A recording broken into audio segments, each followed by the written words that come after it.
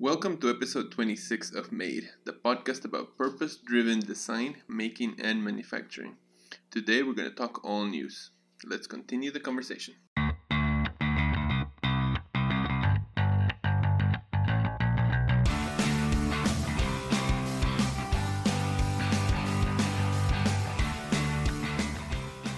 Hi everyone, welcome back to another episode of Made. With me as always is my co-host, Claudia Barragan, yes. and Ray Peña. That is Peña. And I am, No, I don't care. And I am Jose Valcarcel. Anyway. Great You weren't start. expecting that one, were you? No, I was not. You expected it from her, but you weren't expecting it from me. Yeah, well, I wasn't expecting it from her either anymore. I thought it was going to be she would let it go. It was close enough. You know better. Mm-hmm. Well, we're back. It's 2 weeks in a row. We're on a roll. Yeah. Yeah. What have you guys been up to? Me, not much. You know me. I'm basically sit on the couch most of the time. You've been working on some stuff we're going to talk about later. Yeah. Because you've been having some couple of late nights at the shop as well. Oh yeah. I did finish that up. I Nice. stayed till about 2:30. I got home at 2:30 Wow. this morning. Yeah. Yeah, that's rough. Claudia's always busy. Yeah. Right now we have a deadline for June 23rd, which is Friday, for a comprehensive plan here in the district, amendments to the comprehensive plan. So, been working with the team, close to 20 organizations, like writing amendments, and a lot of it has been education on comprehensive plan, which is really boring. And it's not that I find it boring, I actually find it very interesting. But when you're talking to people and you want to get them as excited as you are about something this wonky, you realize, oh my gosh, I'm really boring these people. That's for sure. Yeah, it's funny. This sort of thing is not easy for everybody to relate to, even though it affects them directly. Yeah, I wish, there's, talking about, making and creativity and using our design, there's got to be ways in which we can make this, comprehensive planning for a community, for a large city like this, a fun process. You sound kind of like saying we should make forensic accounting more fun. Right. Guess what? Some things are just not fun. That's just not how it is. Well, I mean, I think the only way to make something fun for somebody that, that's not what they do is to relate. Like, I could never find accounting fun because there's just no way for me to relate to it, right? Yeah. But, I mean, like today I was just at a friend's house and I was talking to them about renovations to their house. Like that, they find exciting. If I sat there and started talking to them about architecture in general, they'd be like, what are you talking to me about? Yeah. But, I was explaining things like how we can expand their house, how we can redo their kitchen, how we can do this, the other thing.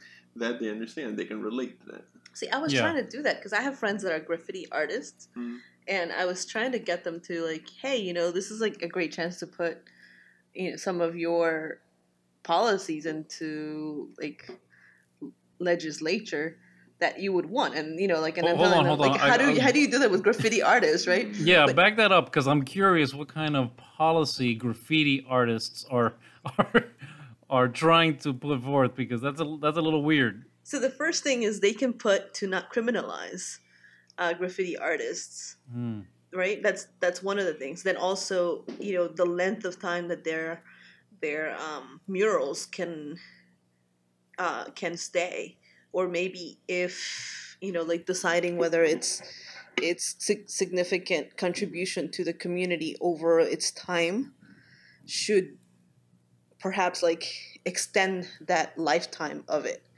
Right. Today there was this big thing about in DC. There's this long-standing historic black business. It's called Ben Chili's Ball. Chili Bowl. Yeah, and right next to them, because they're right in an alley. In that alley, they had this mural with Bill Cosby and Obama, right? And that had been there for at least 10 years, I think, at least 8 during Obama's administration, but they erased it completely now, and they put a new one. And artists came, like famous people came, like David Chappelle was there because he's a DC native.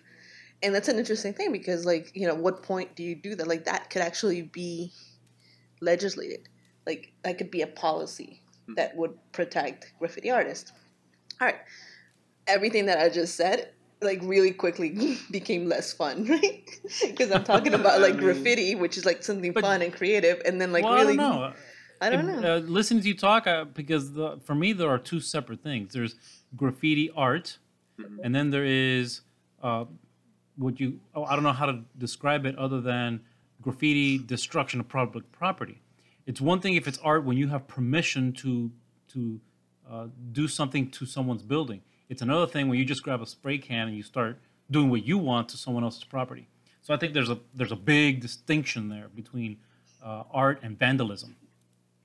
So I'm not sure which way it would fall. See, I don't think the first thing you described, and this one is I'll tell you guys this. But the first thing you described is not really graffiti art. That's a mural that somebody's letting you put up. Yes. The second thing is actually, there's vandalism and there's graffiti for the sake of making an art or a political statement or whatever. But it's funny because this all reminds me, this is sort of the question that I have for you. And I know some of the guys that you're talking about, but I wonder if legalizing it and not legalizing it because it's never going to be legal, but decriminalizing it, making it not a misdemeanor, basically, is what you're saying, right? Take some of the wanting to do it away from it. Yeah. Right? Because then if there's no thrill of it, there's no edge of it, if it's almost welcomed, and it's not necessarily welcome, but if it's... Yeah. No, I agree. I think there's a certain sense of danger that makes it exciting knowing that you are breaking the law. Yeah. And this is what I'll tell you. This conversation, this just reminded me of you guys, and nobody else that's listening to this knows these people, but remember Terence O'Connor and Tony Abate, which were two professors that we had. My second year, I forget one of the years that I was in architecture school. For people that don't know, in architecture school at the end of the semester, you put your projects up on the wall and the professors critique it. It's a crit. And one of the people that was presenting had done his project. It was his thesis project, and he had done a museum for graffiti art. And in the middle of his crit, this sort of whole debate broke out about whether, having a museum where you're welcoming the graffiti art is really in keeping with the art of graffiti. Yeah. And then does that take it apart? Yeah. O'Connor's point was I think a graffiti artist wants to go behind, jump a chain link fence and hide all this thing to do his art. And people were like, no, it's, now it's an art form. It's so this whole debate happened, and, everybody's going to stand in a different place when it comes to that. Well, there is a guerrilla aspect of urban graffiti, isn't it? A little bit. Doing something to buildings without anybody's permission. Like you're saying, jumping a fence or climbing a wall. Or, when kids, I say kids because at 40 years old, I'm not doing this. Mm-hmm. But where they get on the overpasses. And they'll put him right at the edge. Like, how did they get it at the edge of the overpass, right? Or in where the train tracks are or whatever. Like some of the art I've seen off of the train tracks, I'm like, how do they do that? Because it's amazing art, and it's like, yeah. So there is a certain level there that that's part of that added danger and the guerrilla aspect of it. But I think that there's a big distinction if you're talking about in your point of Claudia.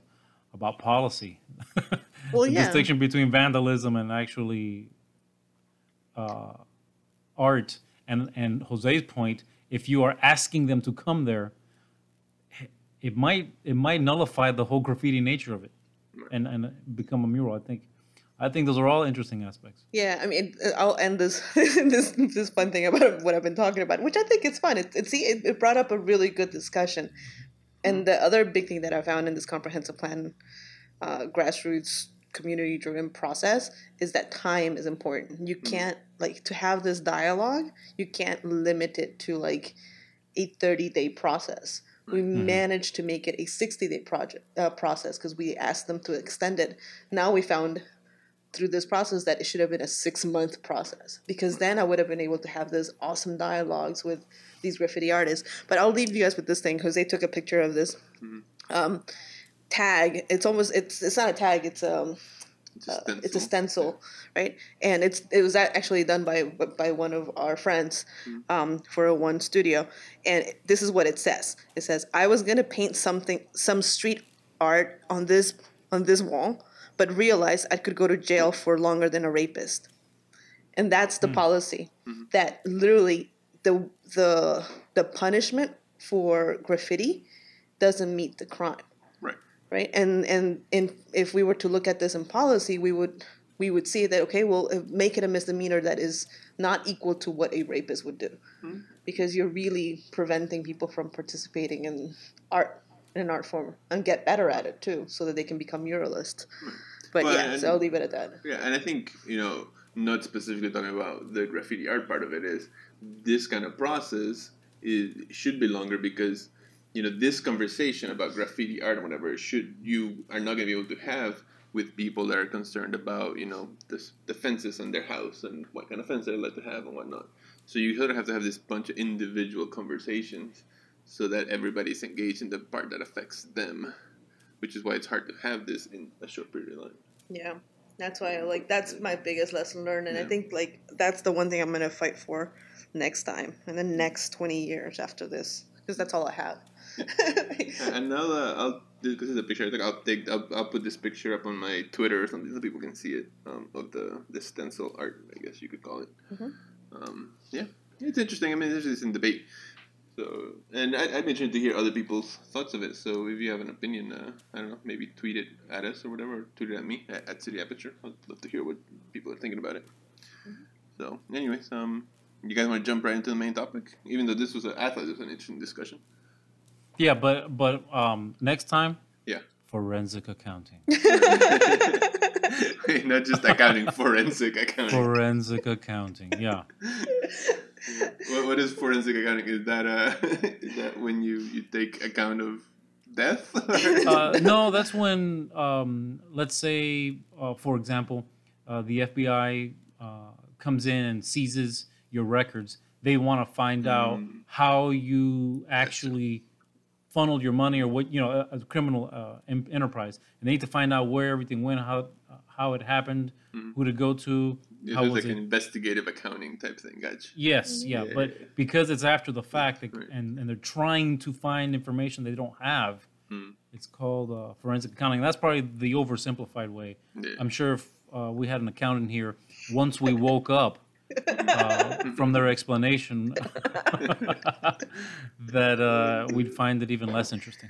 The joke in one of the TV shows I love, Parks and Rec, was because one of the characters was getting a job as the accountant for an accounting firm.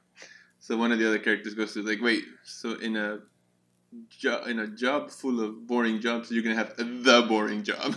The most boring, yeah. Because he has to be the accountant for the accountants. Anyway. All right. Well, yeah. So let's shout out to accountants. Jump. Yeah, we just lost all listeners who were accountants. Isn't your mom an accountant? Technically, she's a bookkeeper. My mom is a bookkeeper. Yeah. Yeah. We never talk about what she does. It's very boring. So this week we're gonna just sort of run down some of the news stories that have been circling around. Some interesting projects people have put up, stuff like that. It was the third all news. The third all news episode. It's a trilogy of news episodes. Yes. So this is the third one. I hear the fifth one is when they get good. So we got two more until they get really good.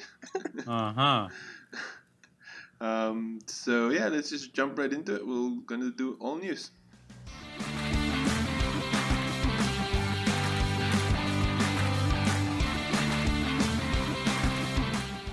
All right, so for anybody that hasn't listened to our famous all news episodes, we basically just sort of run down the news sort of in three categories, which is design, making, and manufacturing, what this show's about. So yeah, we'll just sort of jump around between the design and the making and the manufacturing news stories that we have. And I thought, well, we'll just sort of start randomly. Why don't we start with this, which is called Bench Sketch. It's software that turns a 2D sketch into a 3D model. Now, I put this on here because, I don't know how well this piece of software works. I've never tried it. the video that they have makes it seem easy enough. But I think it could be a larger discussion as to, is something like this necessary, one, and two, does this really open up sort of 3D modeling and 3D printing for everybody? What do you think about it, Claudia? So I was actually a little bit annoyed by it. So one of the things that I do in, I guess, that I have in my toolbox is it's called digital terrain modeling, which is basically using GIS data, elevation data, geographic, spatial data on elevation for a terrain, right? And then it interpolates the elevations to create this triangulation, so that you end up with a mesh of your terrain. And it's been around for years, right? Basically, that's how triangulation and interpolation as a algorithm is been around, right? So this particular thing basically reestablishes that whole process as this like really interesting new way of creating this from a 2D paper drawing or image into a 3D object. And they go into this really, really elaborate way of explaining triangulation and interpolation. And I'm like, come on. Now, they made it user-friendly, so I'll say, fine, you don't need to have, like, a specific, like, special software to do it like you would use in GIS. But that's what SketchUp does, too. And that's free. Right, but, I mean... So I don't understand what's the why they're making this, like, it's such a, like, huge, highly academic, feat that they meet, this wonderful, like, thing that they achieved. Well, see, I mean, I think that a little bit of that is marketing speak, right? Like, I don't know that anybody actually believes they've done something super groundbreaking. I think the groundbreaking part of it is that they're trying to make it user-friendly where anybody could do it. What do you think about it, Ray? Well, I think you hit on the head, Claudia. I think this was an academic paper.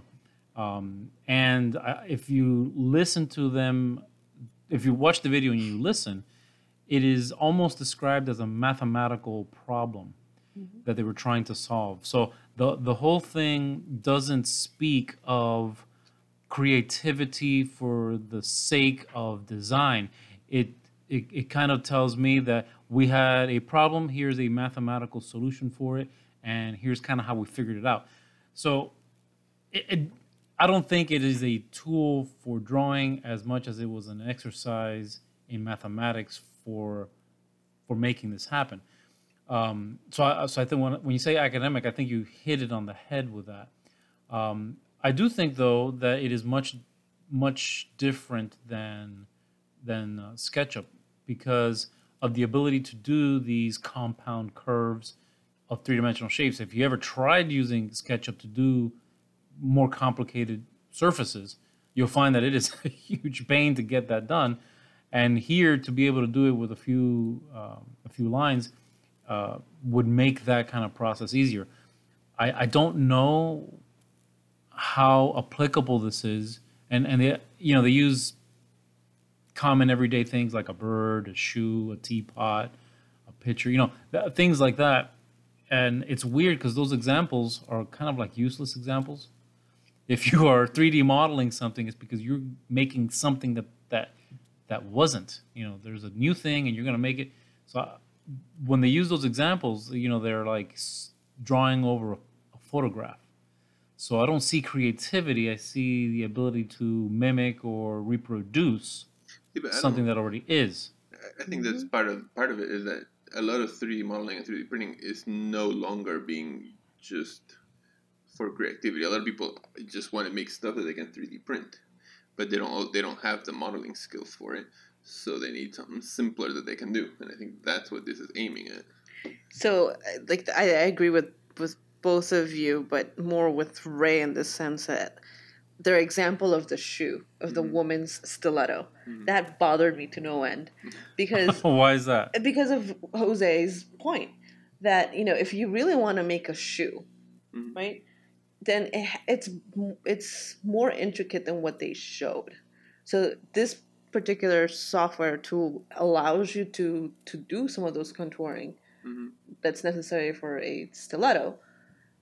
But then it loses, like, I'm thinking, well, maybe you could actually 3D print your shoe, which would be kind of cool, right? And I'm thinking Crocs here, right? Like that type of material, even. Man, I'm not a fan of those.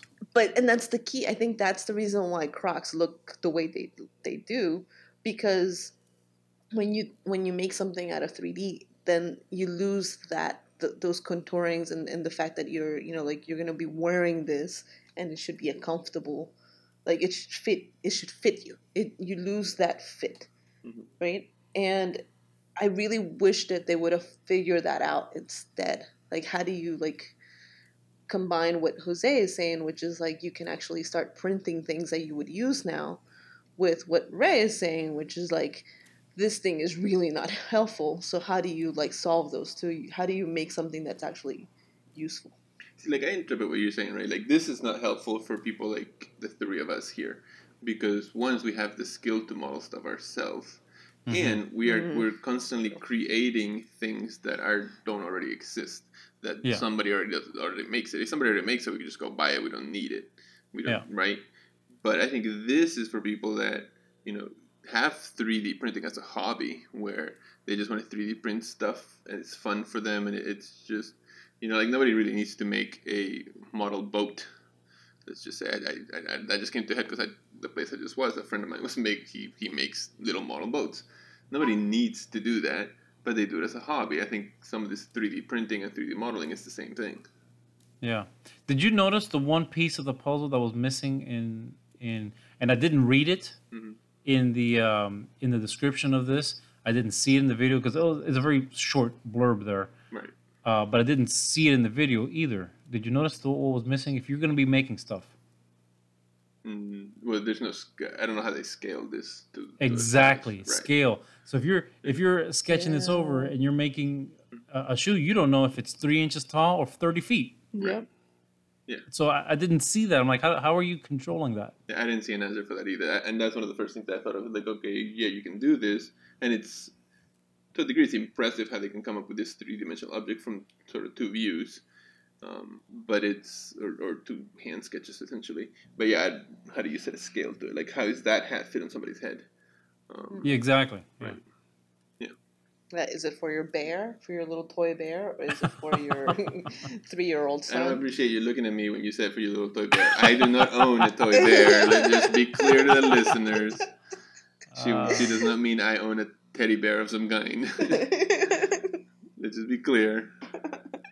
Somebody's defensive. Yeah, she means in general. You mean generally speaking, it's for a child to print for their bear. Is what you mean.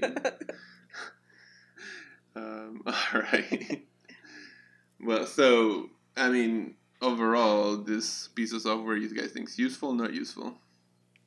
I think it's interesting, but in its current version, not particularly useful.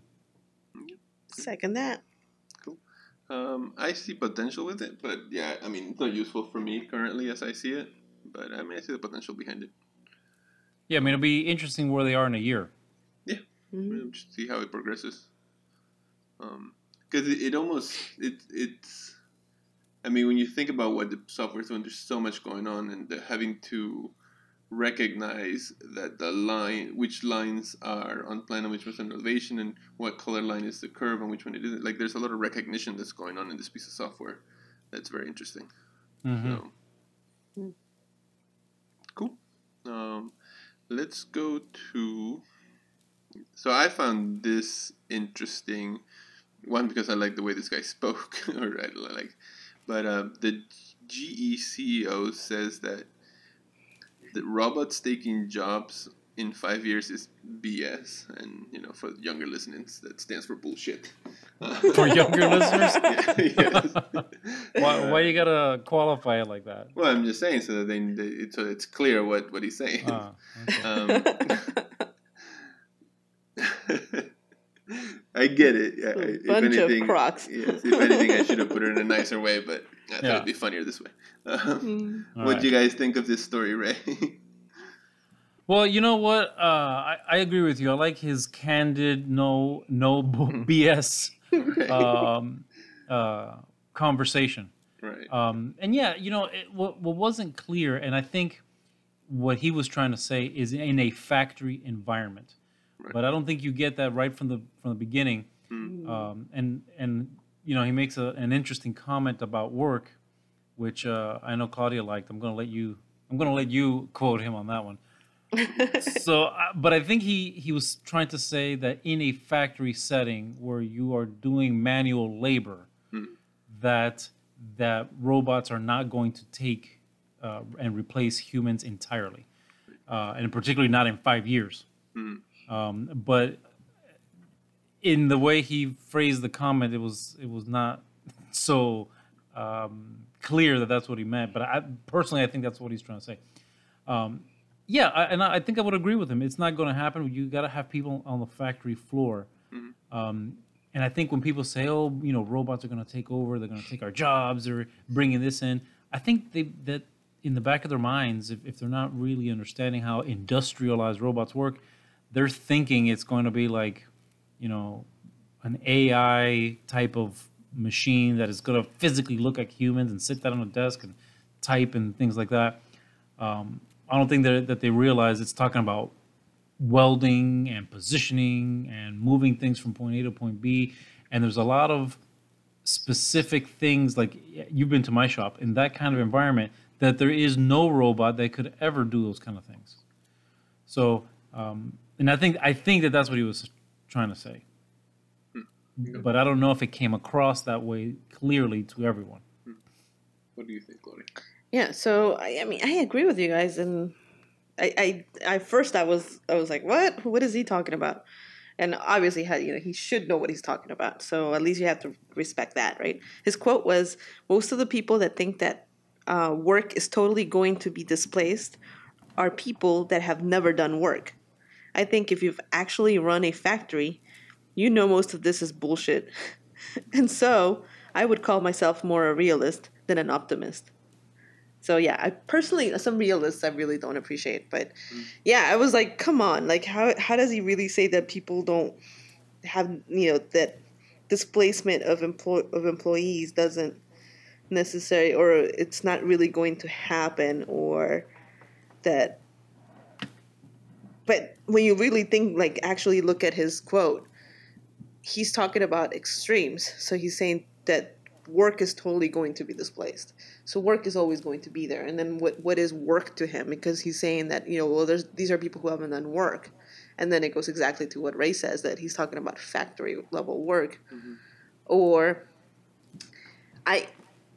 another one of the things that he says earlier in this article, he says, companies should look to make their workers more productive through new technological tools.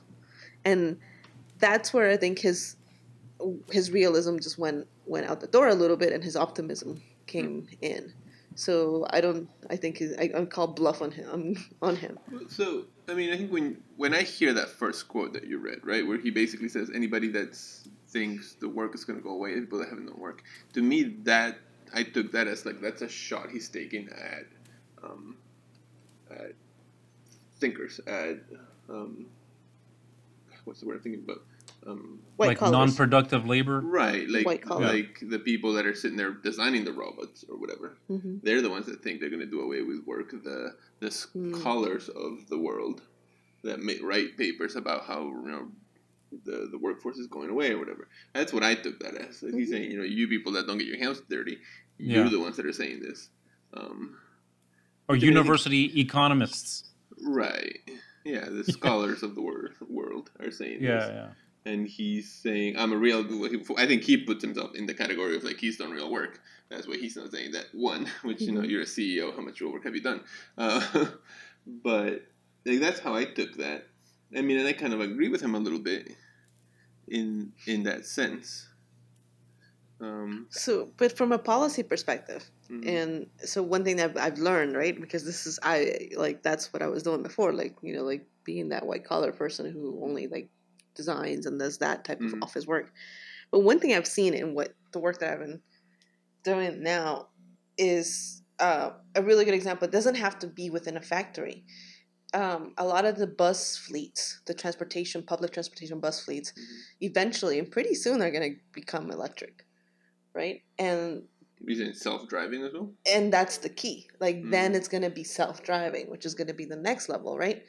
And that's when I appreciate his optimism that companies should look to make, so companies or public governments, right, or city governments should invest in making their workers productive within these new technologies that are coming up. And I don't think that happens. I don't think that the city government is really looking at workforce development. What they're thinking and what they're funding and what they're writing bills about is how to make these new companies and how to open up this new greener technologies to corporations who will then take over that. So how to like privatize to the privatize 2.0. And the workers end up being at the bottom, and they're not being productive. They are not learning new skills. They're not improving themselves. And then there's no one training younger people to be able to go into those jobs. So I think he's being very optimistic there, because what we're seeing in policy is completely the opposite. I mean, that's interesting. But let's look at it from like an example of something that's out there currently, right? Like a robot that's out there that is out there to take somebody's job, right? Like the Roomba, right? The Roomba is out there so that you don't need somebody to vacuum your house for you, right? Yeah. It does it itself. Has the Roomba really put anybody out of work from cleaning houses? I would argue probably not, because the people that could afford to have somebody come to clean their house probably still have somebody come there to clean their house. Yeah. So. Yeah. I don't know. But you know, that's funny. I don't know if I personally would consider that a robot or just a domestic appliance. Well, a domestic appliance is something that like the person in the house uses itself, right? Like I never had anybody come make coffee for me, so that's why we have a coffee maker, so that. And still. Well, and still, yeah, because I don't drink coffee. I'll put that out there. But what I'm saying is, you know. Yeah, that was not a robot naming. No. Like you're saying that the Roomba is just a better vacuum. It's not. That's what I think it is. Yeah. But you know what? It's funny because I don't know anybody who has one. I wonder if it actually even is a good one. I don't know if it's a mediocre vacuum. Just kind of picks up the main pieces. Yeah, I don't know, because we don't have any. I've wanted one for a long time. No, it's been on our Christmas list forever. But you know, in a sense, you're right. I've not bought a Roomba because I can buy a vacuum for $60 that I push around myself. Yeah. A Roomba's $300, or I think the cheapest one is like $250. It just doesn't make sense for me to go. I'd rather push it myself and spend less money on having the appliance. So maybe in that sense, you're right. But theoretically, if I didn't want to push the vacuum around myself, I could pay somebody to come do it. But rather than doing that, I could just get a Roomba. So I don't know. Mm-hmm. I'm just saying. So for anybody else, that's going to be a seamless edit. But it's been about 20 minutes since we had a little bit of a connection issue. Well, now they're going to know about it. Yeah, I mean, I'm curtain lifting. I don't care. It's fine. You're all about transparency, aren't you? Exactly. But I think the last thing we had sort of settled in was, you know, we had talked about the Roomba and mentioned how, you know, that's not really taking anybody's job away. I guess for a quick closer to this discussion of what the GE CEO said, do you guys agree with him, generally speaking? I do. Yeah, generally I would say yeah. Okay.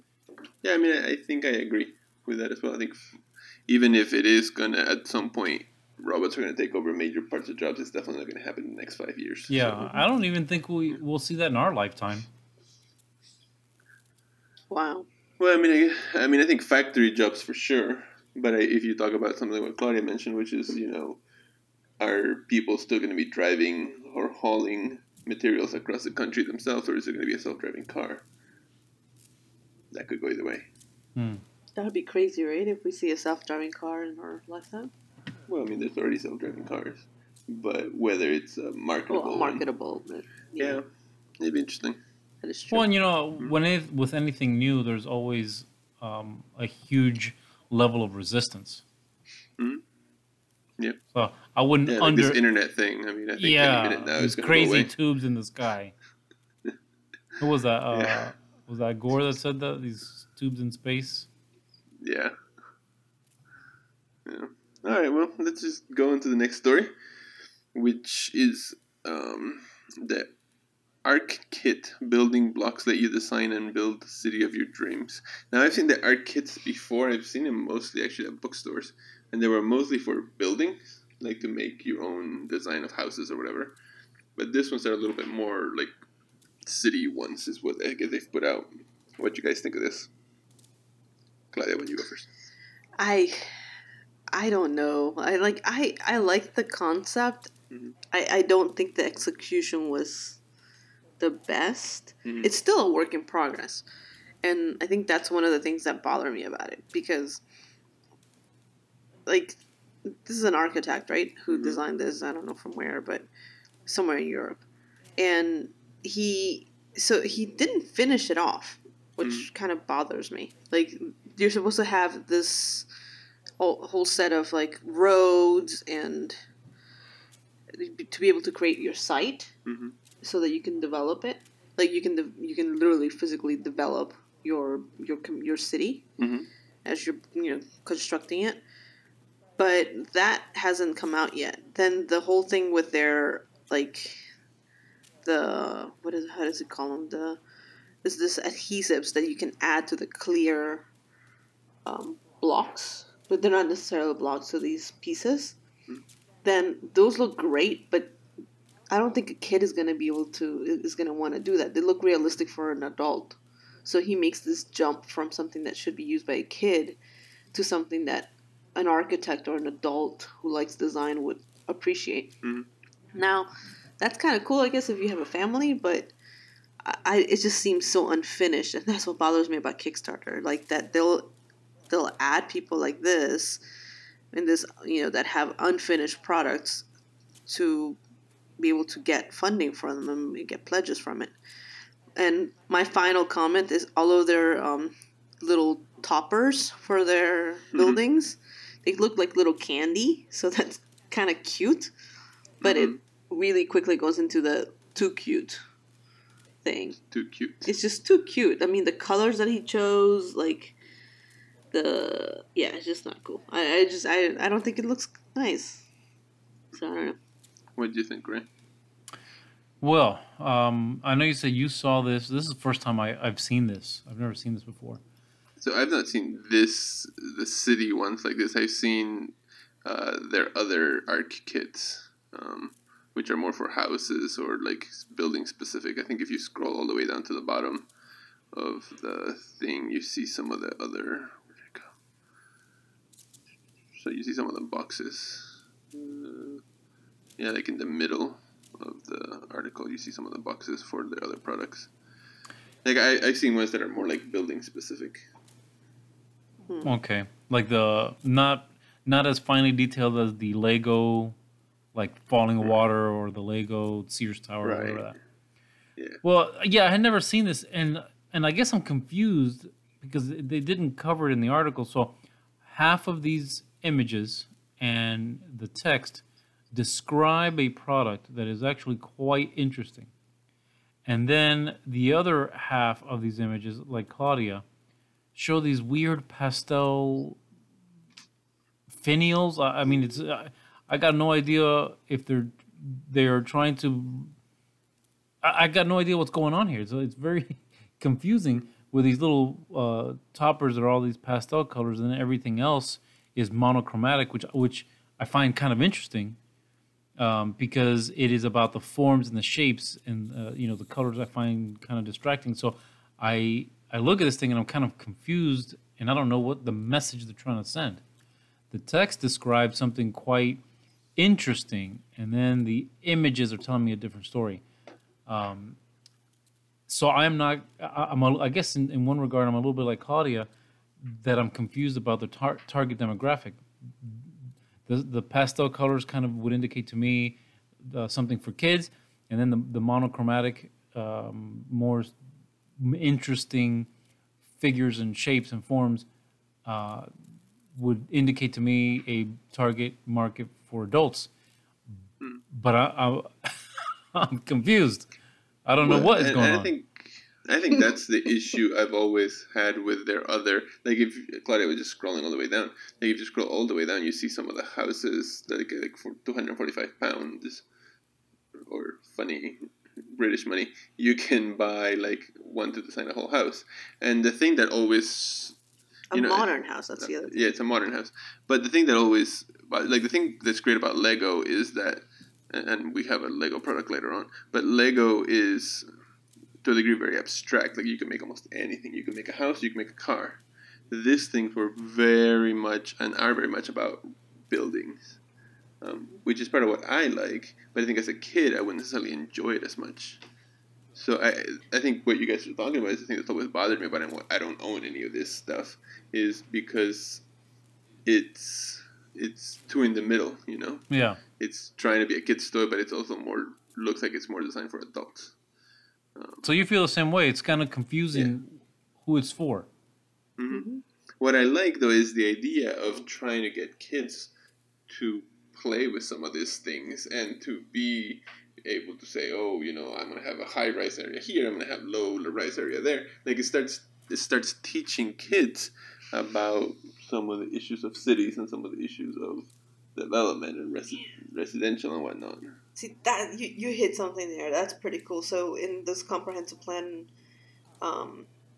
process that I've been doing, I've been trying to explain to people density, right? Because like a lot of this regulation should go around density. Like, where do you put density bonuses? And when people start talking about density bonus, they don't necessarily understand the concept of floor area ratio, right?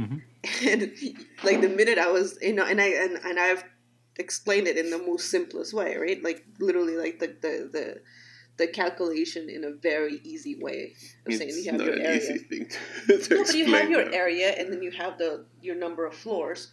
So you add up the number of floors divided by your site area, right? Your plot. Yeah. So that's how you come up with your density, right? And I've shown that in, like in a quick sketch, even, and some people get it, and then some people just glance over and their eyes start rolling and I lose them.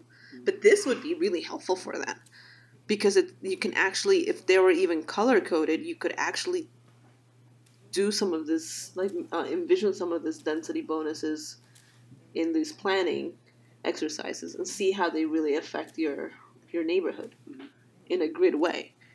So I don't even see it for any of the audiences that they're using, like whether it's kids or adults. I see it more as consensus building tools for planners. Everything that you've said, though, you could just do with Lego.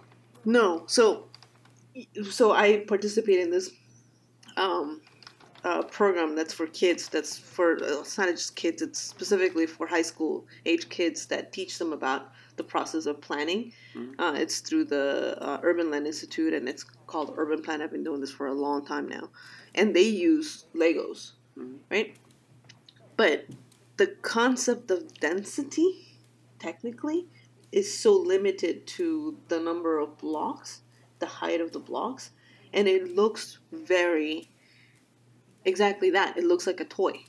Whatever they end up creating, it looks like a toy. This doesn't look like a toy. To me, this looks more like a building.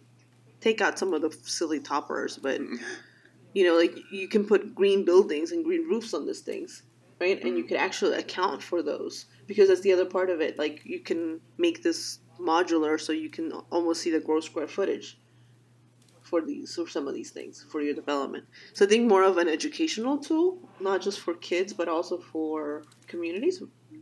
I think this would be kind of cool for that. But I mean, I don't. I mean, I like it for kids. The problem is that it's also too expensive. I've always found them to be way too expensive. But I wonder if I should contact them and ask them, hey. Hey, right, hey, I want to play with your toy. Yes, can you send this to me, and then I can see if I can. Oh man, I will tell you from use it. I will tell you from my experience. I get on a daily basis, and without exaggeration, probably anywhere, depends on the day, somewhere between 5 and 12 requests. Can you send me a spinner? Can I have one of your spinners? I broke my spinner. I need a spinner. Can I have yours? I promote you. I want one, so do you know how many of those I get? So now I'm listening to you saying the same thing. I'm like, no way. No way. Wow. I'll make my pitch. Yeah, I mean, maybe you could be more convincing than please send me one, because that's the one I get. That's wrong. Yeah. Well, because there's no benefit for you to send one to somebody that just broke theirs or whatever. Exactly. I think, if you were to make the right pitch here, there's a potential for a story to be put out there that these blocks and these stories were used to explain to people the complexities of the plans in DC or whatever. There's a story that could happen in good press, but yeah, that is a good angle. Yeah. Right. Yeah. And then you can use your expert status too. Yeah, that's true, right? In pitching it. Pitching, I would. I'd use it. Yeah, that's cool. All right. So, in summary, Claudia loves these things. Ray and Jose on the fence. No, yeah, I'm too confused by it because, when I look at it, some of those images are seductive, and conceptually I like it, but then I look at the other, I'm like, do I eat this? Well, I mean, what? It reminds me of like those chalky Valentine's Day candies. Yeah. And I'm like, I'm not sure if I'm supposed to eat this or not. Well, I think part of the issue is that the colors they chose are very pastel. Yeah. If they had gone a little sharper, the yellow was a little more earthy. Right. Yeah. Or even more solid, even. Like, their red's not really a red, it's a pink. And their green is more like an aqua blue green thing. Mm-hmm. Yeah. I think the colors are a little too pastel-y. And that's the problem, when you see them in aggregate, when they're all together, it really throws things off. It might be okay if it was an accent, an exception to the rule, but when they compose these images, I'm like, yeah, this is not for me. And the thing that's also confusing is that you see ones that's completely in color, and then you scroll down and you see one that's all white. Yeah. And you're like, well, which one is it? Yes. It's actually probably both, because one of the things that they've done with their other thing is they'll sell you a kit of all white pieces so that you can make a Richard Meyer house or whatever. Yeah. So they probably sell both. The all white one is probably like the starker version, and it would probably cost more and things like that. So, all right. Yeah, I was a member of a board at one point where they would give one away every once in a while. I've not seen it in a while. So. Oh. Yeah. All right, well, let's go to the next story, which will be... this concrete home cost $109,000 to build. That's pretty impressive to me. What do you guys think about this story? Or this house? Yeah. You know what it reminds me of? It reminds me a little bit of the 3D concrete printed houses that I can't remember when we covered it, probably a year ago. This was done with conventional concrete construction. But it reminds me of that in the fact that there's a little bit of a pitch, right?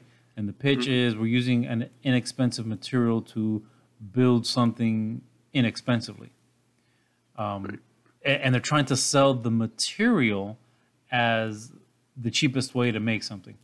And you know, and I like concrete. It's not that I don't like concrete, but I think that they used, you know, the idea of the material being the sole reason that the building is inexpensive is a little bit misleading. There are a lot of other factors that play into the role, and while I don't have a personal problem with the shape, because I find the shape interesting, the fact that it is basically a block and a brick, and you know, it reminds me of the basic way of constructing things using building blocks, and I like the shape. But I think that if you're going to sell this concept of this material being the whole primary reason that it's inexpensive, I think they could have been a little bit more creative with with that very material that is so fluid. It is so plastic. You can do anything you want with it.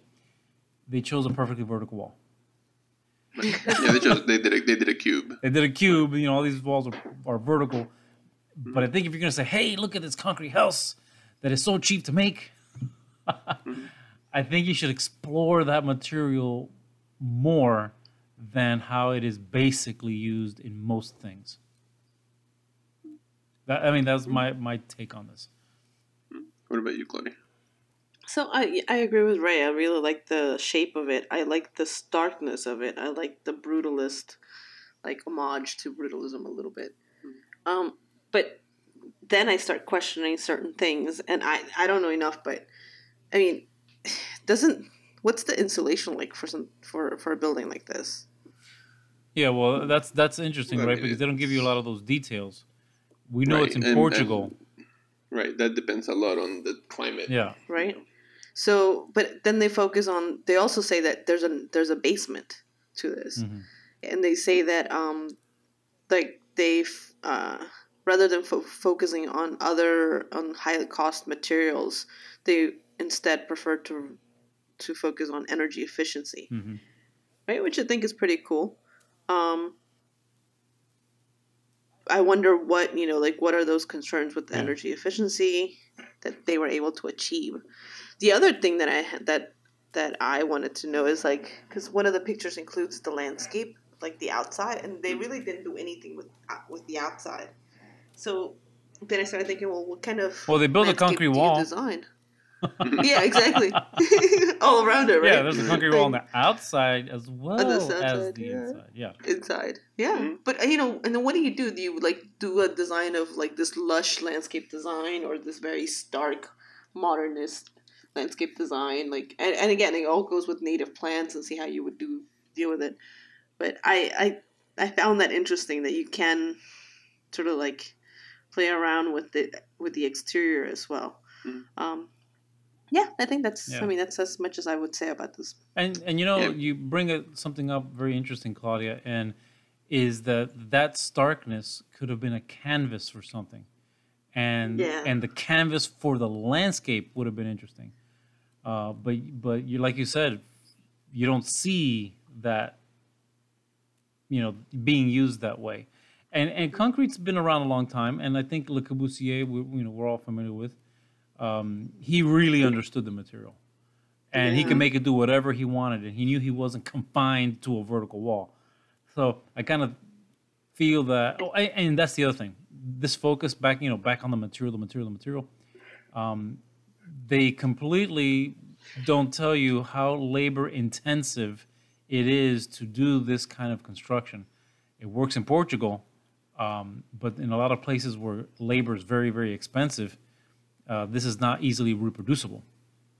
Oh, yeah.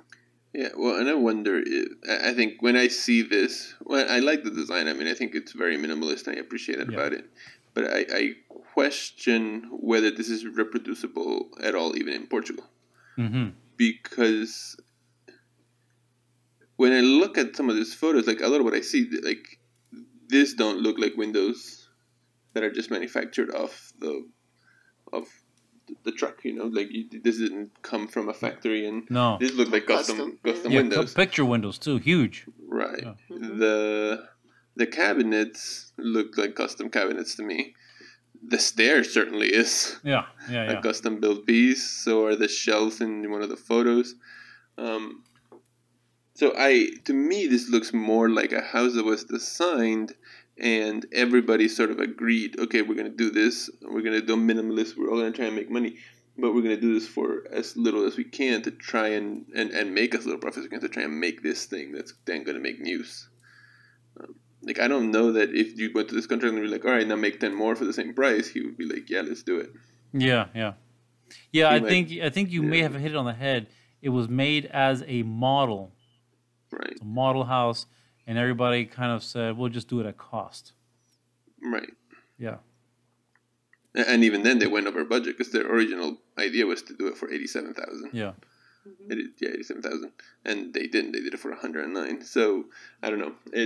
I like the design and I like the idea of trying to make a house for this much. Yeah. But I question some of the things here. Mm-hmm. Yeah. Monetarily. Yeah. Yeah, I agree. I like I said, I like the design, but I think the idea of it was a bit misleading. Mm-hmm. Yeah. All right. Cool. So the next story is, and this is, it's a thing that I don't understand. I know we talked about it earlier, and Ray, you don't understand it either. But somebody built a Kinect machine that does the perfect water bottle flip. And I think this is something that, the younger listeners might appreciate more because they're probably into their water flipping, their bottle flipping. Yeah. But I think as a machine, it's pretty cool on itself. What do you guys think about it? Claudia? Yeah, well, I mean, so one thing that I didn't quite get, who did the machine? So it's a guy that has a YouTube channel. Yeah. Okay, so it wasn't like him and his kid or anything, right? No, I think it's just him. Okay, so I think that would have been a little bit more interesting to me, using the Kinects, and having a kid or a group of a neighborhood kids work on this. That would have been awesome. Yeah. But yeah, I mean, I think it's pretty cool. I always like it when kids come up with something that is very it's the most simplest toy or game that they can find. It doesn't have to deal with iPads or having your phone or buying anything $100 worth of something. Just anybody could jump in and do it. Or fidget toys, right? Like you have to buy them from Amazon that they may have lead in them, that type of thing, just to be hip. Yeah. Right. So I appreciate that. When I saw kids flipping their water bottles, I thought that was pretty cool because anybody could jump on that. Mm-hmm. Right? Yeah, I don't necessarily understand it. What's the appeal behind it? Yeah. Or what's the accomplishment of it? But yeah, I mean, at least they're entertaining themselves for nothing. Exactly. That's just to me it's the equivalent of going out to the alley and playing and hanging out with your friends, doing without much. You have a stick, right? Yeah, so but you can poke things with a stick. An eye. Yeah, that's the advantage. So I think that this thing is kind of cool, but it takes away all of that. Yeah. Right? It takes away that kid, I'm just bored and let's hang out and let's do something with nothing. Well, yeah, it's interesting because, like you said, his material is a kid's toy, but he uses a tremendous amount of this kid's toy. So if you said, "Oh, I want to build that," you'll figure out, man, this is kind of an expensive thing to build. Mm-hmm. But his YouTube channel, and his name is, if I can pronounce it correctly, Thibault Art. I think it's Thibault Art. And they've got a link to his channel. I'm sure you'll find it there. But I took a look. He's got a channel that's been around for about a year, and everything on his channel is making different machines out of Kinect toys, which is kind of that aspect. The thing that he's making machines out of kids' toys. I find that quite interesting because they're all different machines that have different functions. This particular one,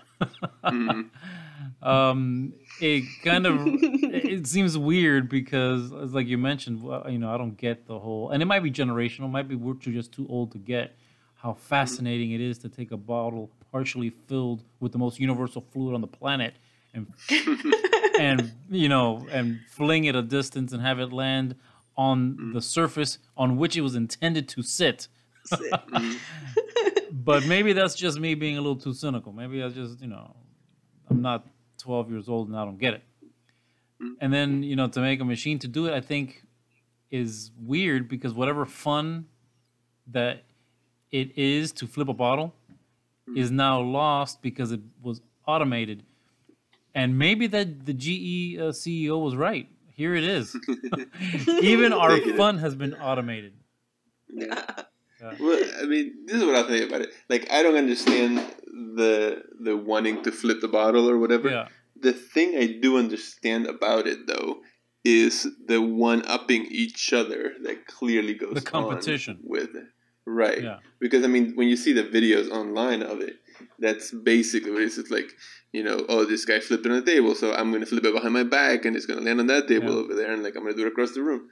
So I think this guy making a machine that does it for himself is sort of like the ultimate one-up. It's like, I'm just going to sit over here in the chair and have the robot do it for me, and is going to do it all the time as opposed to you who might miss ones. Yeah. So it's like it's the one-upping each other. That's to me, that was one thing that was universal. Whether I was, my friends and I, when I was little, were riding our bikes and whatever, we were always competing with each other, trying to go faster, trying to go down the hill faster, trying to jump the thing better. Oh, yeah. So that's still part of this, It's universal in that sense. Did you ever play the Who Broke the Most Bones game? That's a fun game. No. We should do a whole session of like Ray telling us his stories about what kind of games he used to play back when he was young. Oh yeah. Well, I told you the story about my bicycle with no chain and no tires on it, right? Yes, and that's why I'm like, we need to hear those stories. We need to make those stories public. Yeah. But it's pretty cool because like that story with Ray and his sister, right? You guys are not that far apart. A year, yeah. A year, right? Mm-hmm. So I remember because I recall the last kids that I saw doing the bottle flipping was at the library. This friend, the daughters of this friend of mine, and they're also really close in age, and that's exactly what they were doing. They were up. They were trying to one up each other, yeah. Up each other, right? Which is pretty cool because, like, if you have a sibling, you want to do that, right? Yeah. What if you're an only child, right? So this would come in handy if you're an only child. Are you trying to beat the machine? Yeah. The purpose-built machine. Exactly. This is what you would do. Like, this is the ultimate lonely only child that doesn't have their sibling. Well, I mean, that might be, but I mean, the thing I understand about it, or I get, is the one-upping each other. So I think that's, this guy went out his way to one-up each other. Yeah. and we see with everything, everybody was making a spinner, so now let's make a custom spinner. Now it's like making it the bigger spinners and, Oh, yeah, I've seen those huge ones. Yeah. They've even asked me on my channel, can you make a mega spinner? I'm like, yeah, but why? I don't see the reason why. Because for me, I have 3-inch thick chunk of steel that'll weigh 800 pounds. I can make a mega one. But I don't see the reason for it. I like it. So I think this was a cool, neat little one. It's not little either; it's pretty big robot. So. But you know what I thought would have been interesting, because it says that he took him 4 months and 7 prototypes. I think for me it would have been more interesting to see the design evolution of the machine being built, all the changes he made, all the different prototypes. For me, the process of the machine would have been more interesting than the final product. Right. No, I agree with you on that. But I think for him, though, it's a whole one-upping thing. So I think that's where that comes from. But yeah, cool. So I think this might be the last story we do, because it may not be a short one. But I wanted us to talk a little bit about the Grenfell Tower, the fire that happened there. It is the story of the tower that caught on fire in London. So I linked an article, but there's also a couple of other articles that are also going to be linked here. So there's 4 articles in total. Obviously a tragedy, but I think the reason why I put it on here is because there's a lot of talk about whether the renovations that just happened to this building is what caused it. There's also a lot of talk about a little bit of the injustice of it all, and people that were trying to get certain things fixed and couldn't get them fixed, or complaints that were happening. Some of the renovation may not have been done properly, and now it's even sparked people in other buildings that are also owned by the same governing body, and trying to get those looked at and made sure they're safe. So what did you guys come out of from these stories and this story as a whole? Yeah, I'm sorry. Go ahead. No, I think you guys will be able to speak even more profoundly about the construction of it and some of those issues. One of the things, keep in mind, 12 people died, right? And then there were a lot of injuries as well. Right. The other part of it was that what I found interesting about it was it's a 1970s building, and I love how they call it refurbishment, right? So it's basically renovation of a building like that. And I think that, in terms of cities and currently the current state of cities, and this is not just in the U.S., but everywhere, is that we're constantly building new construction. There's so much emphasis on new construction that I think we're forgetting in a way how to refurbish buildings. Mm-hmm. Because the emphasis is on new and green and tech and design and marketing, that all of that packaged has completely impacted how renovations are mandated, regulated, how architects can even start solving those problems of a 1970s building. I really appreciate refurbishing of buildings. I think we need to focus on that a lot more. And if we don't do that, things like this will continue to happen, not just in Europe, but it will happen everywhere. So I think that was the thing. It seems like a failure in design, a failure in regulation, a failure in even just development, city development as a whole. What do you think, Ray? Well, it's a tragedy, of course. 12 people died, at least that are being confirmed, and dozens of people, I think it was 70 people that are, injured. Tragedy for sure. But what's confusing to me is that they spent £8.7 million, and I'm not sure what that translates to in dollars, but on a building that I know that when I was a practicing architect, and we were looking at remodeling buildings, the very first thing that you would look at is how you need to apply the code in this particular renovation. And a building of this size that does not have sprinkler systems, there is no way I could have done a single thing to this building without first putting in a sprinkler system. The fire marshal said, look, that building was built way back when it wasn't required. It's required today, and I'm going to insist on it because of the huge life safety issue that it presents. So at £8.7 million, which I'm going to guess is maybe between $9 and $10 million, they would have had you spend X amount of dollars, and I think it's you don't have to exceed 20% to be spent on life safety and ADA things like that. To sprinkler that entire building, I think would have been a very reasonable cost. Why that wasn't the very first thing on the list is for me very difficult to understand, having run into this problem many times on much smaller buildings, 3-4 story buildings, 5-story buildings, because of the construction types. And when you look at all the other things, I know they're still investigating it. One of the things that caught my attention is aluminum composite panels. I'm not sure if you guys know what that is. I've worked with it quite a bit. Are you guys familiar with aluminum composite panels? Yeah. Mm-hmm. Yeah. So that has a polyethylene core, which is a flammable core. And unless it's treated, you can have quite a lot of flammable material on the outside of a building of this type.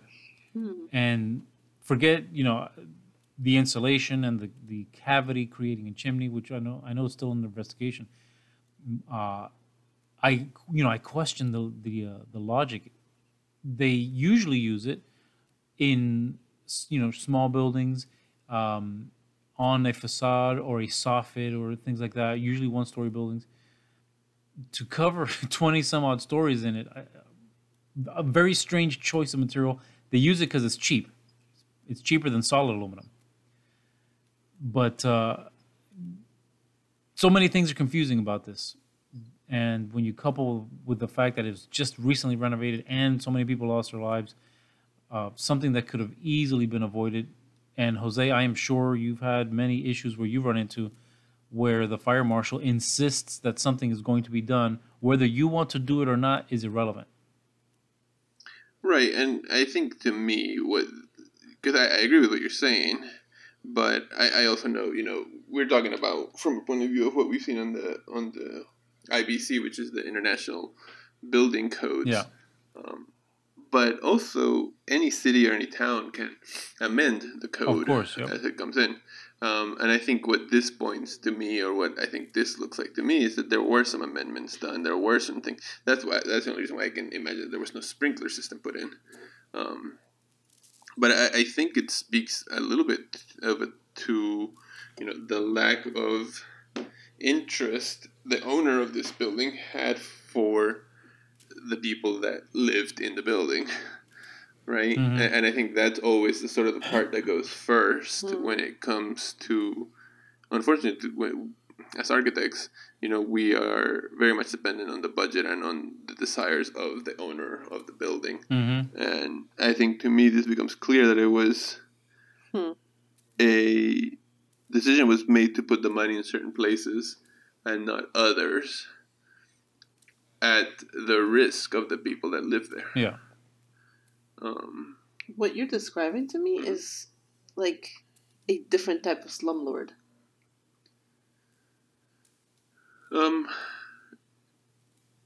So I mean, so yes, that makes sense in a way because of the type of, this is a residential building, people live there. But to me, this is no different than when I was doing hotels and the owner of the hotel didn't really care to put much money into improvements for accessibility. They would look at it and say, well, I make this room accessible, I have to keep it open. That's one less room that I have to rent because I have to leave it open. If somebody wants a suite, I have 8 suites in this hotel. One of them has to be accessible. I can't rent that at all unless somebody accessible comes to ask for that room, because I have to keep it available. Mm-hmm. To them, it was losing money. They didn't care that it's about equality for somebody that's in a wheelchair. Yeah. So it's not just in rental apartments like this is. I think this is a problem. This is a reality, I guess, of the business that I happen to be in, and we all have dealt with or have at one point or continue to have to deal with. No, I wouldn't call it a reality, because then we're talking about we're using GE, the GE CEO, right? I'm a realist. I'm not an optimist. Right. And it's not about realism. It's about ethics. No, and I agree with that. So I think that it is a problem. Like, call it for what it is. It's a problem. And I think that there are things that architects can do using regulation as their shield to actually, basically what Ray says, like there's this respect that you would have for that type of regulation, and use that and tell this slumlords 2.0 that you can't do that. Like, at least you're not willing to put your name on it, because that's the other part of this conversation, which I'd love to hear from you guys, is, what kind of responsibility does the architect have, right? Because now the architects, the designers for this particular project, now their name is all over. Oh yeah. They're being used as the example. How do you come out? How do you basically start to pick up from that? Well, I mean, it's tough, and it's, I've worked at a number of firms. I worked at 6 different firms, and they all look at it differently, right? I've worked at the firm where the main concern was what kind of liability are we taking. I worked at a firm where the main concern was we want to make a beautiful building that becomes part of our portfolio. So I think everybody handles this sort of thing differently. These guys' names are all over the news now, and they're gonna, I'm sure, stand by the fact that they did everything per code, because most architects do that. They're not gonna do something that's not the code, unless it's a mistake. The real question is what you're saying is, what are your personal ethics when it comes to some of this stuff? Yeah. I don't work at that place that I mentioned before anymore, because I just did not like my own personal beliefs did not allow me to keep working there, and have to face those kind of decisions and have to go with those kind of decisions. So, I don't know the answer to that, I guess. Yeah. Yeah, and it's always, when in practice, one of the, I would say, probably the top 5 things that we dealt with in any building, whether it was a new construction or renovation, is 5 out of 10 things. Any building you worked on, for us, life safety, life safety, life safety, life safety. Right. Fire prevention, egress. I mean, all of those things are at the top of the list. Design was almost, the last thing you were really concerned with. And when you study a building and how it gets used, buildings like this really become code buildings. So much of it is controlled by the code. When a tragedy happens, it's really a very difficult thing to put on it, and you ask these questions like, this is common practice. Why wasn't the most simplest of life safety issues or techniques and regulations in place? It just seems like such a crazy thing to happen. Of course, now this one tragedy, the only good news about it, if there could be any good news, is that it's going to trigger all of these conversations to happen, and people, to avoid this again, the code is going to change. They're going to do a lot of cracking down, and buildings will be safer. That's you would hope. You would hope, yeah. I don't know that that's necessarily the case all the time, though. Yeah. But we'll see. Because I think this also goes beyond the design, because there were clearly, some of the articles state that there were complaints that fell on deaf ears. Yeah. And that part of it, I don't think changes. I've sat down with people, with a client who you would think we're designing a building for him, and he says, my number one concern is, I'm expecting, a beautiful building, that the people that rent my offices are going to be happy, or, air quality, either roof details. Yeah. I want a lot of roof details because I want my building to leak. I don't want to have to repair it. Yeah. Okay. That's kind of odd, but that, but that's an experienced, some people think. Yeah, that's an experienced person who's had issues before. Right. They've had roof leaks, and that's what they stick to, that, Yeah. I don't know that I would open a conversation with that, though. Yeah. So. Yeah, that is a little bit odd to be the first thing to talk about. Right. It's to me, it's sort of a list of priorities, and if that's your number one priority, where do the comfort of the people that are inhabiting your building fall into? Yeah. When your first thought goes to maintenance. Yeah. My first thing that I always hated is when a client came to me and within the first 3 sentences says, look, I don't have a lot of money for this building. If you don't have, why are you building a building if you don't have any money for a building? It's the most ridiculous thing, because usually that's the second or third statement, and then the fourth statement is, I don't want a sprinkler. I cannot tell you how many times I heard, I don't want a sprinkler, I don't want a sprinkler. And they go, oh yeah, and it's going to be a church, and I don't want a sprinkler. Well, that's not going to fly then, unless it's the tiniest church. And you try to explain, and then they say, well, this church that I go to, and I'm using the church example because it comes up a lot. The church I went to that's 60 years old doesn't have a sprinkler system, and you have to say, yeah, they didn't put them in back then. It wasn't that big a deal. Right. But yeah, people are always clients, always trying to cut these corners, and I think you're right that there's a certain level of responsibility from the architect. Say, yeah, no, we have to do this, or we need to go talk to the fire marshal, because the fire marshal will tell you yes or no, and why. So here's another thought. So I was reading one of the, I don't know if it's one of the 4, but they talk a lot about. So one thing that I didn't realize is that the Grenfell building Yeah. and the people who live there, there was an actual Greenfield Action Group that for a while, and as of last November of last year, they actually said in the news, right, the residents said that only a catastrophic event will expose the ineptitude and incompetence of our landlord.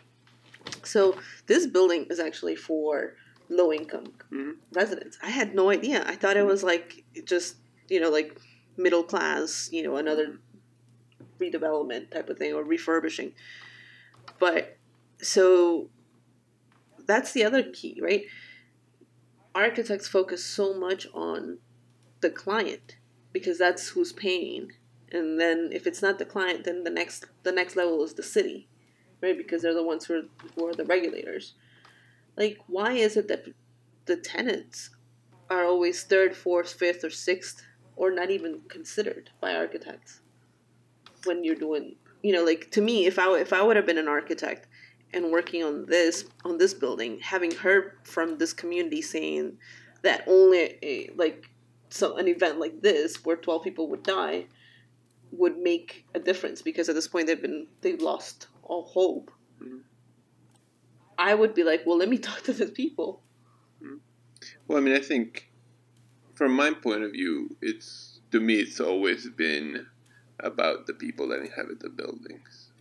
And a lot of times I've had to push back at people, or whether it's my direct boss or the client, as far as like, that's not the right decision. We need to do this because it's better for the people that are going to use your building. A lot of owners that develop buildings are businessmen. Yeah. Right? Mm-hmm. That's really what it comes down to. In the case of the hotels, that's what it was. I was walking through a hotel once with the guy that owned the hotels, and one of the clients, one of the people that were staying at the hotel, realized that's the owner, and she went to say something to him. Asked him first, "Are you the owner of this hotel?" He lied to her and said, "No, I'm not," and then walked away. Wow. Later, he told me, like, I don't want to hear from them. Wow. That's his interest was, I'm going to buy this decrepit hotel. I'm going to fix it up on the surface, and then I'm going to flip it. Yeah. I'm going to sell it to somebody else. That's who they are, and no matter what we wanted to do about it, if the law wasn't on my side, he was not budging. Like, he wanted to not do things for ADA, and I had told him, no, you have to do that. Yeah. Otherwise, you're going to get sued. This is the law. And at that point, like, okay, I will do that. And if I could find a way for him to do it at a low cost, then he would like it. Yeah. That's just how a lot of people are. I've had to push back, make things more difficult for somebody to unload into a theater so that the experience of the patron is better. Yeah. That's just the reality of it. Yeah, so you have to have a lift. The lift costs money. It's a little inconvenient for you to load into the theater, but we don't have all these ramps in the lobby that make it harder for people to move through and enjoy the space. Mm-hmm. At the end of the day, the people are what's important. Yep. Mm-hmm. Yep. So, it's just not going to be everybody's point, because there's a business component to architecture. Yeah. That some people don't like to talk about. Well, and buildings are expensive, and you got to pay for them somehow. Right. But I have a question for you guys.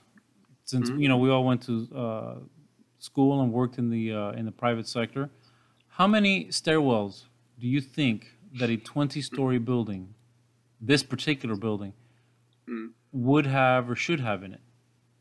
Well, it has to have at least 2. Yeah, at the very bare minimum, 2, right? Right. 2, yeah. And you guys know from school and from reading the code, when you have a stair, the stair has to be located in a shaft that is protected from fire, right? And depending on how high it is, that shaft has to have a certain hour rating to it. Mm-hmm. Right? Just like the width of the stair has to be a certain width, depending on the amount of people per floor and all that stuff, right? And that shaft needs to extend from the ground floor all the way to the topmost floor. Mm-hmm. This particular building had one stairwell. One staircase, 20 stories tall. And I think actually, if this building were here in the United States, it would probably require at least 3 stairwells because it wasn't sprinklered. If you went to the fire marshal, I'm renovating this building. Well, you either have to sprinkle it or add another stairwell. And here's the kicker: on the second floor, the path of egress jogs from the center of the building over to the corner. Yes. What? So Wow. from its inception, this thing was a death trap. It should have never been built this way. And even in the 70s, I think this wasn't up to par. You can't. The code. I mean, in the 70s, they got away with a lot of stuff. You think so? I mean, this is like 101. You don't want to divert the path of egress on a floor level one when you are in it. Mm. Yeah, no, but in the 70s, they would have been able to get away with it. In but 70s that is, London, I mean, especially, yeah. Yeah. Well, I think you have to consider who were the tenants, and I think that's why a lot of these renovations are. Well, and that's why I pointed out that I think it's deeper than just an issue of the code. I think there's a certain level of, I don't want to say discrimination, but probably this level of at the very least, because I don't know that everybody was a minority or whatnot. It is at very least a level of discrimination based on income. Yeah. Mm-hmm. And based on income. Yep. So here's a question for you guys. I mean, I really appreciate this conversation because one of the discussions that I'm having in the work that I'm doing is, again, it surrounds displacement and stuff, but it's specifically of public housing, of completely demolishing public housing and rebuilding, right? And what the community is saying is, can we rebuild in place? So don't displace us. And what the city is saying, no, we can't. We sold this to developers, and therefore we are not going to. The cost of it is too much, so it's being litigated, right? So the community's only reactionary solution to this is take them to court, right? So what I hear from my comrades is, yeah, we have to do that. On the other side, I'm constantly telling them, well, you need architects and you need planners that are speaking on behalf of the community. Because the discussions that are being had relate to construction, relate to building, relate to phasing, relate to costs, relate to regulation that you guys all, like what you guys have been talking about. Mm-hmm. And what I'm hearing from the litigators is, no one cares about that. We don't need that. Why bother with that? We'll just take them to court. Like, we don't need that. And that bothers me because it's like, it takes away the knowledge that you guys can provide for these communities. And that I can provide even as an urban planner, which I'm trying to do, right? So that it's not this reactionary, way of well, you tell us what you would tell us and we'll just believe you and we'll rebuttal from that. Instead of saying, okay, well, there's this group of professionals that are helping this community and they're going to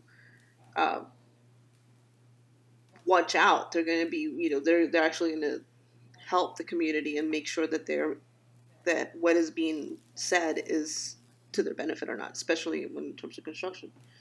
That doesn't happen. I don't. Is it? Do you guys think it's more of a? Would you guys participate in that process, knowing that this is the outcome? Yeah. Well, go ahead, Jose, if you got something. Well, I mean, I think there's a couple of points there. I think the reason why a lot of your colleagues say, well, we're going to take him to litigation of that, it's a little bit of follow the money, right? At the end of the day, if they take him to litigation, there's money to be made there. Lawyers make money. Potentially, people that are suing make money. It's a system that exists. That's why litigation is such a big business in this country.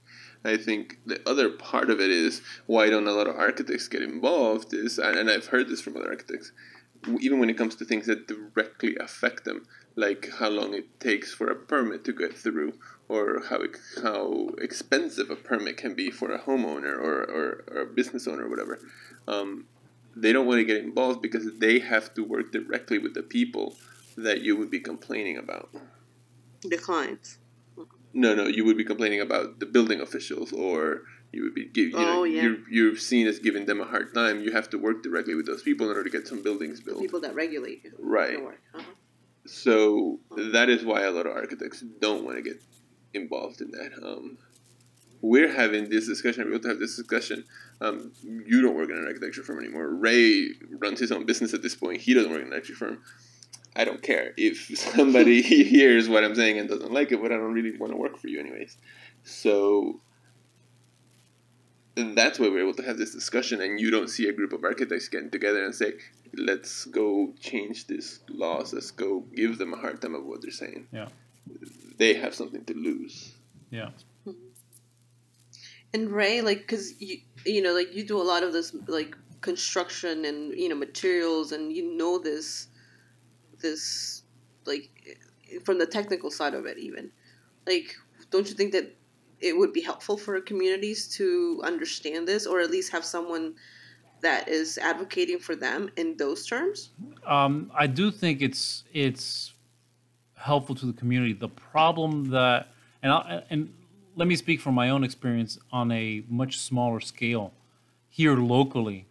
My wife wanted to get involved with the historical preservation group that is here, and so she asked me to come along with her, and that we would speak and maybe participate as maybe not as experts, but people with experience in the field. So we went to this community meeting, and there must have been 30 people there, and the entire meeting got dominated by the most ridiculous things that I turned to her and I'm like, you know what? I don't want to be a part of this. This is so, because here's what it was, is people who have no knowledge or experience in the field that you are qualified for wanted to make all the decisions. And I'm like, you know what? I don't want to be part of this, because if they want to sit here for 3 hours and talk about windows, and I won't forget this. They wanted to talk about how houses with single pane wood frame windows, they wanted to be able to force homeowners to keep single pane inefficient wood frame windows because they were hysterical, and prevent them from replacing them with more energy efficient metal or vinyl double glazed windows. They wanted to force those kind of things.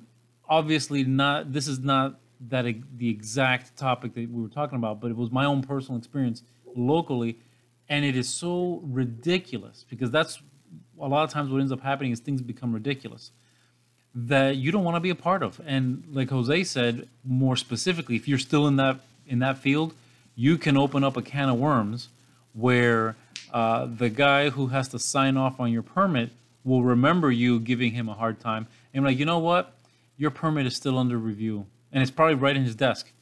Your permit, check with me in 4 weeks. That's interesting. And if they can delay it, because, you know, if you have a seal, and I'm not sure if you've ever seen it, a plans reviewer seal. Have you? I know Jose's seen it. Yeah, I have. So that is ultimate power. It is ultimate power. They can delay any project as much as they want, because they're reviewing it and they want to make sure it's safe, and they'll remember you. They remember you.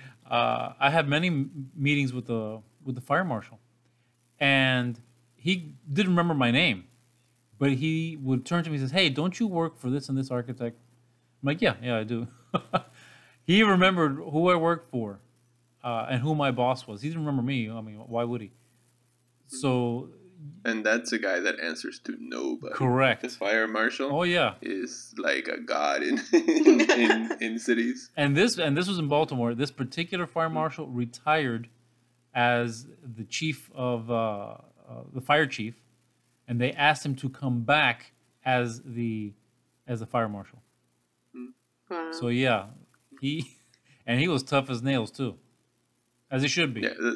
Well, and like the fire marshal to a degree holds more power than the mayor. Yep. Because the fire marshal could kick the mayor out of his house. Yep. And nobody could stop him. But yeah, it's it's tough. I mean, you've been with me when I've gone to meetings with you, and they don't want us there because, one, we can tell when they're. We've already used this term before, so I'll use it again. We can tell when they're bullshitting. Yeah. Right. I've sat there with you, and I've one of your friends asked a question, and the guy went and did the whole answer, and I was like, you didn't really answer his question. Mm-hmm. And then I answered him, I'm like, you don't want to tell him the truth. You don't want to tell him that what he's asking for, you're never going to do because you've already spent $10 million on fees of this, and you've already spent all this stuff. This isn't going to happen. And after I said all that, then he was like, yeah, well, it's not going to happen. It's true. They don't want us there. They remember us when we're there. Mm-hmm. And it's a risk. Yeah. It's so interesting because you guys basically have said, with me asking you the questions, what I've told my colleagues, like the advocates, that what are the barriers for people like us, like professionals like us, to participate in this processes so that they don't end up like this building, like this what we're talking about, going back to this tragedy. Tragedy. But the barrier, one of the barriers you've not spoken about though, or we've not really mentioned, is that the other part of the barrier is that a lot of the people you're talking about don't want people with our background there because then we are the ones that those committees go to get answers and not them, right? Yes. That is their job. It is not our job. Is how they see it.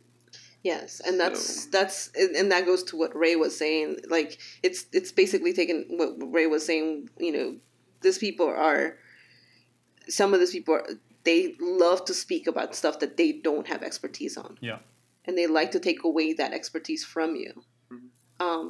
And that's very clear. Like now that I have been coined a certified expert in urban planning and environmental policy, I still people don't still and some of my colleagues don't still give me that benefit of the doubt in which I know a little bit better.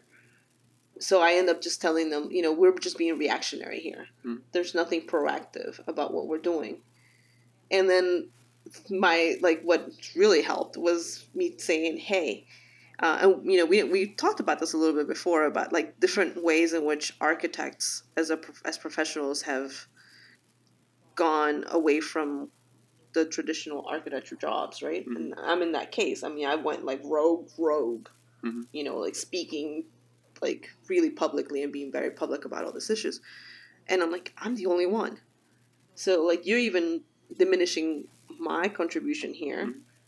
But I don't think you have other people behind, other Claudias around that will tell you this. Mm-hmm. And that's when okay, well, fine. Yeah, we're glad that you're here. But I feel so alone in these cases, and I think that I think this is really helpful because I think for cases like what we were talking about, this particular building in the Grenfell Tower, it's not just regulation, what government is trying to do, put more regulation and more of everything else. It's also breaking down these barriers for architects to be able to have more of a say and be more comfortable and be protected. To be able to participate in this on behalf of the communities. Yeah. Well, cool. I mean, I think that's a good place to leave that story at. And I think we'll move on to the next segment of the show, which is the product of the week.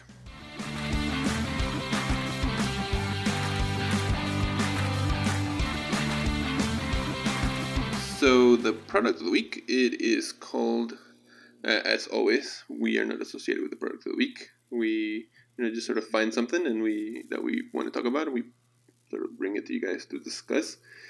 We are not opposed to being affiliated with the product of the week.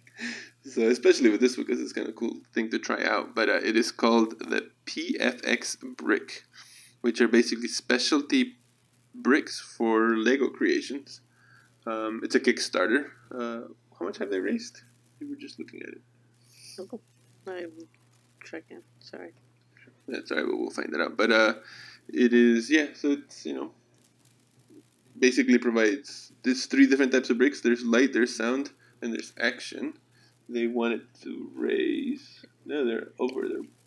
It's 88. Isn't that Canadian dollars? Yes, though? Canadian dollars. Yeah, which I mean that's nothing. Yeah, that's like 12.5 cents. Yeah.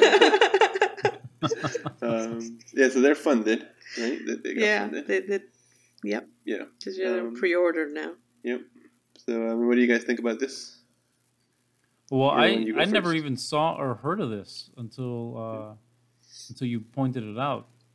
Yeah. Yeah, I mean, I think it's interesting from the point of view of a kid, adding, 3 more dimensions to your Lego creations, and so I find it interesting in that regard. And I think that it has the opportunity of opening up quite a lot of possibilities for kids who are already creative. That find, like, personally, I did not find a lot of interesting joy or any aspect thereof with playing with Legos. To me, they were just plastic blocks. This would have made it much more interesting, creating machines, things that move, than just static blocks. Right. Kind of wish I had it as a kid. What about you, Claudia? I like the fact that it's an add-on to Legos, right? Essentially, yeah. And so one of the fun memories that Jose and I have, which is kind of weird, because we went to the Lego convention, like the local, like a regional Lego convention, and it's basically this big open space, and it's usually like a big gym or whatever, and yeah, you just see all the Lego build-outs that kids do, like cities, well, just different kids. things. And that was the fun part, that it wasn't just kids. And then there's whole, like, basically that's half of that Lego convention. The other half is all of the different add-ons to Lego sets that you can do that are not Lego trademarked. Right. They're not by Lego. Yeah. And I love the trees, for example. Like, there's some really cool different types of trees that you can add to the standard block of Legos, right? Then there's then they also have these buckets of just parts everywhere. And you can buy, like, like as many as you can fit on this bag. Right? You go to buy custom parts. Or you can buy custom parts as well. And that's the beauty of, like, Lego, that you can have all of these little pieces. But now, with this thing, you can actually make them, like, light up, have action, make sound to them. And I think it makes all of that stuff again. Like, now I'm hoping that if we go again, we can see some of this. Yeah. Well, I mean, I think for me, it sort of makes sense, and it's funny that Lego itself didn't come up with this before them, because we live in a world where, like, things are moving much quicker. They do more things. You can buy a piece of software and plan out your Lego creation before you even get the bricks, That's a thing? Yeah, it's a thing. You can get a piece of software that has all the blocks, and you can build it on the computer, and then it spits out a list of all the blocks you need, and then you can order it that way, and then you put it together. Huh. It makes sense that, you take it to the next level, right? Like, evolve or die. And I think this is sort of the next level. It's like having your cup car's lights go on and off and make sound and even drive on its own, move forward or whatever. Mm-hmm. It makes sense, and you can make it yourself. So, I don't know, I like it. I'm glad they got their money, and I'm probably not going to order any because I don't have a lot of Lego myself currently, but it's kind of cool. Before we wrap up the product of the week, though, I do want to back up to last week's product of the week, which was, if anybody remembers, it was the wooden blocks that you can design a car with. Yep. Yeah. So at the end of that segment, we each guessed how much we thought this product cost. Yes. Oh, yes. I believe, Ray, you were at $15 to $20. I don't even remember, but probably right, yeah. That's right. You, Claudia, were more like 50. Yeah. If I remember correctly. I said it was at least 100. So we looked it up. It was $89. No, I don't have it here, but I remember it was $89.99 for the kit. For wooden blocks. Right. So Claudia wins in, our Price is Right style. Yes. Closest without going over, that's right. Closest without going over. Because even though I was the closest, I went over. Yeah. So.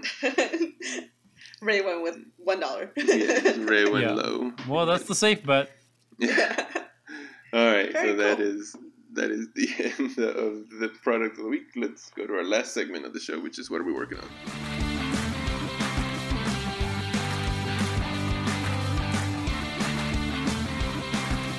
All right, so what's everybody working on? In a brief way, just because this episode's looking long. So Claudia, why don't you go first? What are you working on? Yeah, so it's the whole comprehensive plan and all that other stuff, good stuff. But one thing that came up in my emails was the Congressional Maker Caucus. I actually received emails from them, which I think is kind of cool. They're having currently between June 16th and June 22nd, that would be tomorrow, they were celebrating the National Week of Making. And in their newsletter, though, what really caught my attention is 3 different legislations that were introduced that support the maker movement. And this is at the federal or the national level, right? Congress. And one of the things I want to work on is doing a quick recap of these 3 with you guys, and our audience, because I think they're really cool. So it's just to put it out there. There's like 3 different legislatures that were introduced in Congress that are supporting the maker movement. We got to talk about those for sure. So yeah, that's what I want to do. Cool. Right? Well, you know me, the usual stuff. New videos on my YouTube channel. I don't know if you saw my latest one where I discussed the differences between my original 9-gear spinner and the counterfeit. Oh, I did not see that. Yes. When did that go live? I had not seen that yet. I want to say Tuesday, yesterday. Oh, yesterday, okay. No, I missed it so far. Yeah. That'd be interesting to see. Yeah, It's we've talked about that a little bit ourselves. So Yeah, and it's actually quite a long video. I found a counterfeit at the local mall.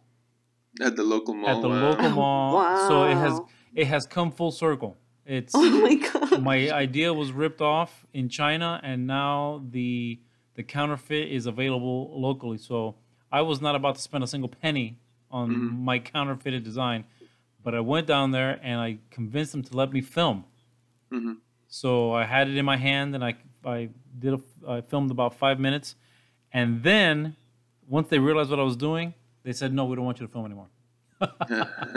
But I got 5 minutes worth of film, and then I kind of discussed my whole feelings about this whole situation, and just kind of and go over some of the details of the differences between the authentic and the counterfeit, because it's weird. Whenever this subject has come up, people justify, especially in the different spinner groups and things like that, and even in the videos, the comments in the videos, people justify the existence of the counterfeit, which is stolen. Obviously, they stole the design and they ripped it off, but they justify the existence of it and anyone's ability to purchase it based on the price of the original, which is I find confusing.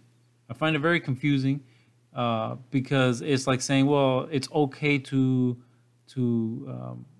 copy a Rolex because the original Rolex is so expensive. It's a ridiculous thing. It's not okay, but they kind of justify it, and I find it weird because if you replace the crime with a different crime and use the same justification, well, murder's okay because it benefits the murderer. Stealing is okay because it benefits you because you're the one stealing. It's okay to steal from a bank because they have too much money. I mean, it's just a ridiculous argument to make. Yeah. Well, and I think it's a lack of understanding of intellectual property from people. And I mean, maybe that's also a discussion we can have in a future thing. Topic. Yeah. Because I think it is an important discussion to have when it comes to intellectual property and the reasons why there's copyright law. We were just looking at whether Lego had lost its copyright or whatever. Maybe we can even invite a lawyer. Yeah, potentially. So maybe that's a discussion we have later on. But I think that's what it comes down to. It's a lack of understanding of it, what intellectual property means. Mm-hmm. Yeah. I'm still amazed that it reached you. Yeah, because you live in a small town. Yep, small town. I say local was in 30 minutes away. Dover. That's but still still, local. I mean, it's still a small state in the U.S. and not even the capital, right? Because you're talking about Dover. Yeah, in Dover. Yeah. Yeah, but even to me, like that's like whether it were Delaware or like anywhere else, the fact that it literally got to you 30 minutes away. Yep. That's crazy at a mall. Oh it my is gosh, crazy. Yeah. ridiculous. Wow. Anything else you're working on? You're gonna talk about the bench, not the bench, the table. Oh, the picnic table, or picnic I don't know table. if we call it a picnic outdoor table. Yeah. Yeah, it's awfully heavy duty. I'll tell you that much. In fact, I've got on my left arm, I've got welder's burn.